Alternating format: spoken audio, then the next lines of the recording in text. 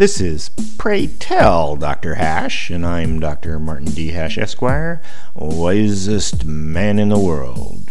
'Cause the competition just ain't that tough. And these are things I wish someone had told me.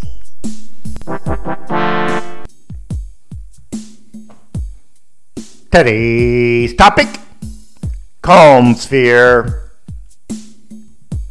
I sometimes imagine that I'm surrounded by a transparent sphere, almost a force field, that protects me from the craziness, because just on the other side, the world seems to be in chaos. From my perspective, at least. I call it my calm sphere, and recommend it to my friends and family. We all have an idealized version of our life that everything would be perfect if just a few things were fixed. So except for those things, our life is calm.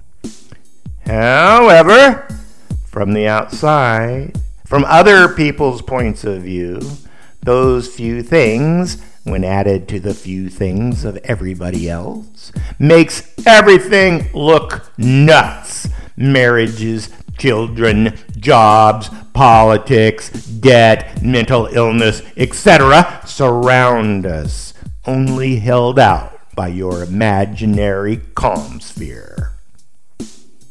The important thing about your calm sphere is that you have to believe in it. Not like make-believe, but you have to know to take care of your own few problems and don't let any more in. Here's an example. You walk into a grocery store, but there's some gal in a mask wiping down her cart in the doorway. Wait, finally she moves enough you can sneak through. Your calm sphere protects you from frustration. Inside the store, there are carts going slowly and on the wrong side that you have to maneuver around, and long lines you have to negotiate.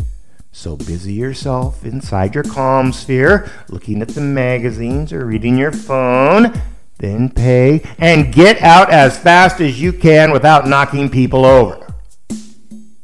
Shopping is just a metaphor for how to protect all aspects of your life by ensconcing yourself in a calm sphere. For more, see my website at martinhash.com.